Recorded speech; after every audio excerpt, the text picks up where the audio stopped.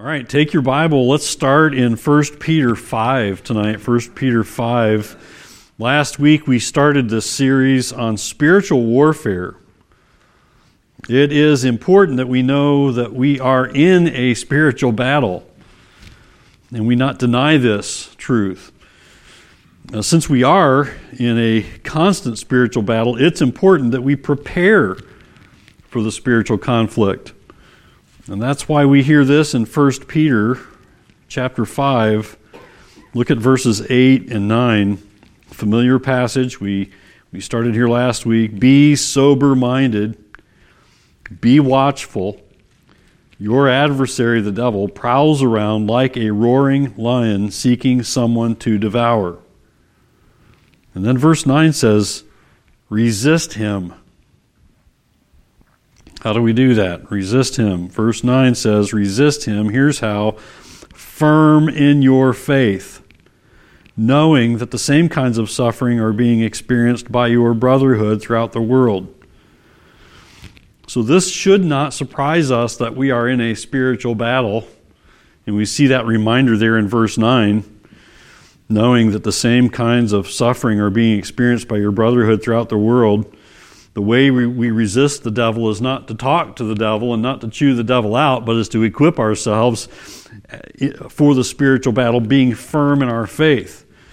And the key to your victory over sin as followers of Jesus is being firm in your faith with the Word of God, informed by the Word of God, instructed by the Bible.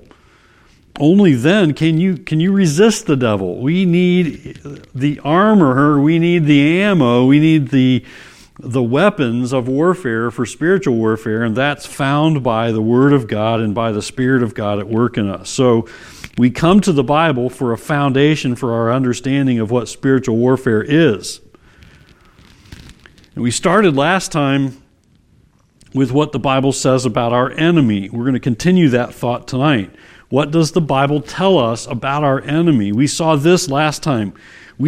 First of all, we need to understand and admit that we do have an enemy. We do have an enemy. The devil is real. He is powerful, but he is also limited in his power. We can rejoice in this. He who is in you is greater than he who is in the world. We can praise God for this as we think about the spiritual warfare we're in and the fact that we do have an enemy. We wonder where the devil came from. Well, the devil's a fallen angel. We know this from the Scriptures. The Scriptures teach us this and help us understand this. And then thirdly, we discuss this, that the devil is an angel of light. In other words, he's a deceiver. The devil is a counterfeiter. So we need to be on guard with the truth. Boy, this is so critical that we be people who read the Word, study the Word, listen to the truth of the Word being proclaimed, hide God's Word in our hearts, rejoice in the fact that the Holy Spirit helps activate the Word in our hearts and minds so that we can be alert to false teaching. Because the devil will use false teachers to try to derail us from obeying the truth and understanding the truth and believing the truth. He's a counterfeiter. Tonight we note next that the devil wants to destroy Jesus. The devil is an enemy of Christ. Let's go to Matthew chapter 4. Matthew chapter 4. We concluded with that thought last week, and that is where we begin tonight. The devil wants to destroy the Lord Jesus Christ. The devil's mission is to derail God's sovereign plan. We can see an example in the Scriptures of the devil would like to be God. The devil would like to be totally in control. He will never be. Let's get that clear. He will never be in control. And so he hates Jesus. Look at Matthew chapter 4 as I read verses 1 through 11. This familiar account. Then Jesus was led up by the Spirit into the wilderness to be tempted by the devil. And after fasting 40 days and 40 nights, he was hungry. And the tempter came and said to him, If you are the Son of God, command these stones to become loaves of bread. Can we just pause there for a moment and recognize this, that the devil will use your points of weakness to tempt you. The passage here shows us that Jesus was hungry after fasting, and so the devil comes along and says, Jesus is hungry. Let's see if we can tempt him with food. If you are the Son of God, command these stones to become loaves of bread. Verse 4 says, but he answered, Jesus answered, it is written. Here's another good pointer in the middle of the text. What does the Bible say, right? When we're dealing with temptation, go to the Word. When you're dealing with someone talking about things that don't seem to be right, go back to the Word. If somebody wants to argue with you about who Jesus is, you can say, the Bible says. The Bible says is one of the best answers we have in our witness for Christ. And so Jesus says, it is written in verse 4, man shall not live by bread alone, but by every word that comes from the mouth of God. In verse 5, then the devil took him to the holy city and set him on the pinnacle of the temple and said to him, if you are the Son of God, throw yourself down, for it is written, he will command his angels concerning you, and on their hands they will bear you up, lest you strike your foot against a stone. Well, here's the devil even using the Bible himself, using Scripture himself, right? Verse 7, Jesus said to him, again it is written, you shall not put the Lord your God to the test. Again, the devil took him to a very high mountain and showed him all the kingdoms of the world and their glory, and he said to him, all these, get this, Satan saying, all these I will give you if you will fall down and worship me. And verse 10 says, then Jesus said to him, be gone, Satan, for it is written, you shall worship the Lord your God, and him only shall you serve. Then the devil left him, and behold, angels came and were ministering to him, ministering to Jesus. Satan wants what he cannot have. So he hates Jesus. He wants to destroy the work that God is doing. He works to harm the children of God because he cannot lay a finger on Jesus. And we can see it in passages like Luke chapter 22, where Jesus foretells of Peter's denial. Luke chapter 22, listen to verses 31 and 32, where Jesus says, Simon, Simon, behold, Satan demanded to have you, that he might sift you like wheat. But I have prayed for you that your faith may not fail. And when you have turned again, strengthen your brothers. So we see this account. Satan can't harm Jesus himself, so he tries to harm the saints. And Jesus foretells of Peter's denial that way, saying that Satan demanded to have you. But, oh, what sweet words when Jesus says, I have prayed for you. I have prayed for you. I have interceded for you. It's also why we're told to put on the whole armor of God. Because Satan is active, and he's trying to do harm to the saints. Ephesians chapter 6, verses 10 through 12, put it this way, finally, be strong in the Lord and in the strength of his might. Put on the whole armor of God that you may be able to stand against the schemes of the devil. For we do not wrestle against flesh and blood, but against the rulers, against the authorities, against the cosmic powers over this present darkness, against the spiritual forces of evil in the heavenly places. Now you know why I'm saying we're in the midst of a spiritual conflict. We're in the midst of a spiritual battle. It's very clear here in this Ephesians passage. And it's clear here too that the devil has schemes. So the scriptures say, finally be strong. How? Be strong in the Lord. How? In the strength of His might. How sweet that is is not totally dependent on our strength, on our wisdom. It's on the Lord Jesus Christ. It's on the Holy Spirit's strength and work in our hearts and lives. For we do not wrestle against flesh and blood. We put our hope in Christ. We put our hope in God's Word. And we have the help of the Holy Spirit to encourage and strengthen us and give us wisdom for this spiritual warfare that we're in the midst of. So if the devil can't harm Jesus, he's going to try to harm the saints. And so he tries to do it this way also. Satan is also an accuser of God's people. We can see this in Job chapter 1. You want to go to Job chapter 1? Job chapter 1.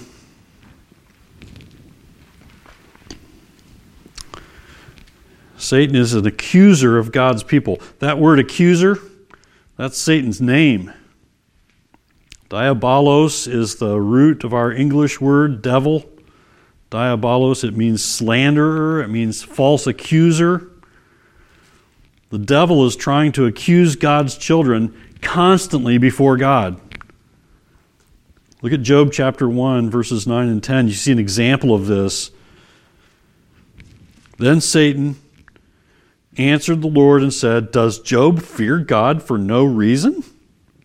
Have you not put a hedge around him and his house and all that he has on every side? You have blessed the work of his hands, and his possessions have increased in the land." So here's Satan accusing Job, a righteous man, accusing Job of only being faithful to God because of God's many blessings. But can the accuser make charges stick against God's children? The accuser cannot make charges stick against those whose faith is in the Lord Jesus Christ, because Jesus is always making intercession for the saints before God. We can praise God for this. That's why Romans chapter 8 and verses 33 and 34 says this: "Who shall bring any charge against God's elect?" The answer is no one. It is God who justifies. Who is to condemn? Christ Jesus is the one who died. More than that, who was raised, who is at the right hand of God, who indeed is interceding for us. So there's no need to be concerned with Satan's charges against you before God if you have trusted in Jesus Christ. If your hope is in Christ, you are on a solid foundation. You have a firm defense in Christ before Satan's accusations. Here's what Romans 8:1 says: "There is therefore now no condemnation." I love that. No condemnation for those who are in Christ Jesus. Another wonderful passage to take great courage in is Isaiah 54:17, which says, "No weapon that is fashioned against you shall succeed, and you shall refute every tongue that rises against you in judgment. This is the heritage of the servants of the Lord, and their vindication from me, declares the Lord." Our vindication is in the Lord. God is our protector. He is our provider. And the Lord Jesus Christ defends his brothers and sisters. Those who are in Christ have a firm defense in Christ. So the devil's about trying to do harm to God's children. The devil's about accusing God's children. So the devil is always busy at work. And he's busy at work because his time is limited. This is an encouragement. His time is limited. He knows this. The devil's time is limited. We hear this in Revelation 12 and verse 12. "Therefore rejoice, O heavens, and you who dwell in them, but woe to you, O earth and sea, For the devil has come down to you in great wrath because, get this, he knows that his time is short. The devil's busy trying to do his deceitful work, his deception, his accusations. He's trying to make them stick. It's as I noted earlier, he's probing, he's watching believers, looking for their weaknesses, looking for those things that they're easily tempted with, and trying to present those things to get them to lose hope in the Lord, to lose faith, to derail their faith, and his time is limited. We can rejoice that at the cross, Jesus has defeated the devil. The devil has no lasting power because Jesus defeated him, defeating sin and death at the cross, at Calvary. I think about that hymn, years I spent in vanity and pride. At Calvary, all paid for by Christ. There are several key passages in the New Testament which give us this assurance that the devil has been defeated. John chapter 12 and verse 31 is one of them, which says this, "Now is the judgment of this world. Now will the ruler of this world be cast out." The devil's time is limited. John chapter 16 and verse 11, concerning judgment, because the ruler of this world is judged. The devil's already a loser. We can rejoice in this.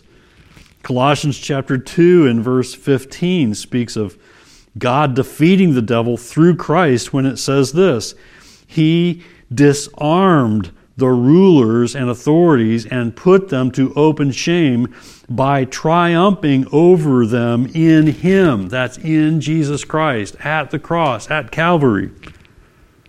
He disarmed the rulers and authorities and put them to open shame, triumphing over them in Him. Hebrews chapter 2 and verse 14 says this, "Since therefore the children share in flesh and blood, He Himself likewise partook of the same things, that through death He might destroy the one who has the power of death, that is the devil." The devil is already defeated in Christ, and we can rejoice in this. And in 1 John 3:8 we hear this, "Whoever makes a practice of sinning is of the devil, for the devil has been sinning from the beginning." The reason the Son of God appeared was, listen, to destroy the works of the devil. Has the Lord Jesus Christ been successful? He rose from the dead. He rose from the dead. He has defeated sin and death and hell and the grave. And there is one hope, and that is through faith in Jesus Christ. And then we hear this of Satan's final destiny in Matthew chapter 25 and verse 41. Matthew 25 and verse 41, "Then he will say to those on his left, 'Depart from me, you cursed, into,'" and here's the important part to note, "the eternal fire prepared for the devil and his angels." Eternal fire. Eternal fire of torment. We'll hear it here in a moment. Eternal fire of torment for the devil and his angels. God has a place for the devil. God has a place prepared for the devil. And after the return of Christ and His millennial reign, the devil will be thrown into the eternal fire prepared for him. And then Revelation 20 and verse 10 tells us for how long the devil will be kept there. We have a lot to rejoice in when we think about the devil's schemes. Listen to this from Revelation 20 and verse 10. "And the devil who had deceived them was thrown into the lake of fire and sulfur where the beast and the false prophet were, and they will be tormented day and night." For how long? It says forever and ever. We need not fear the devil. We need not fear what he's doing. We do need to be informed. We do need to be equipped and prepared and on guard. But get this, day and night, forever and ever, the devil has his place and will be there for torment. Day and night, forever and ever. Yes, the devil is angry because he's already defeated. The devil is busy because his time is limited. And so because his time is limited, he is doing his best to do his worst, we could say. 2 Corinthians 4:4 tells us he's busy trying to keep unbelievers in darkness. We grieve over this, don't we? You and I know people.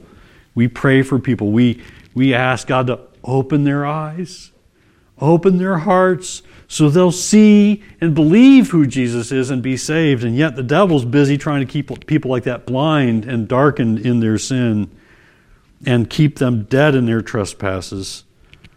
2 Corinthians 4:4, in their case, the God of this world has blinded the minds of the unbelievers to keep them from seeing the light of the gospel of the glory of Christ, who is the image of God. This is what the devil's busy trying to do in unbelievers' lives. He is also busy trying to harm God's children. And he does it by trying to exploit our weaknesses, trying to exploit those things that tempt us the easiest, tempt us the most. And so we need to prepare for Satan's ploys, but we have no need to fear him. We ought not fear Satan. Do not fear him. In Luke 12, we learn whom we should fear. Listen to verses 4 through 7 in Luke 12. I tell you, my friends, do not fear those who kill the body, and after that have nothing more that they can do. But I will warn you whom to fear.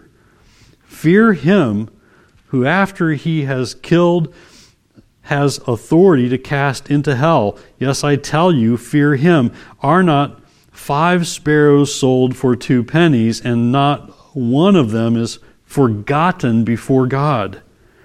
Why, even the hairs of your head are all numbered. Fear not. You are of more value than many sparrows. Do you hear that? Fear not.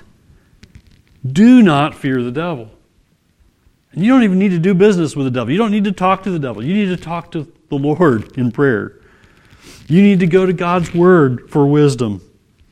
You need to put on the armor that God has given you. We'll talk more about this in this series of studies as we think about preparing ourselves and equipping ourselves for spiritual warfare.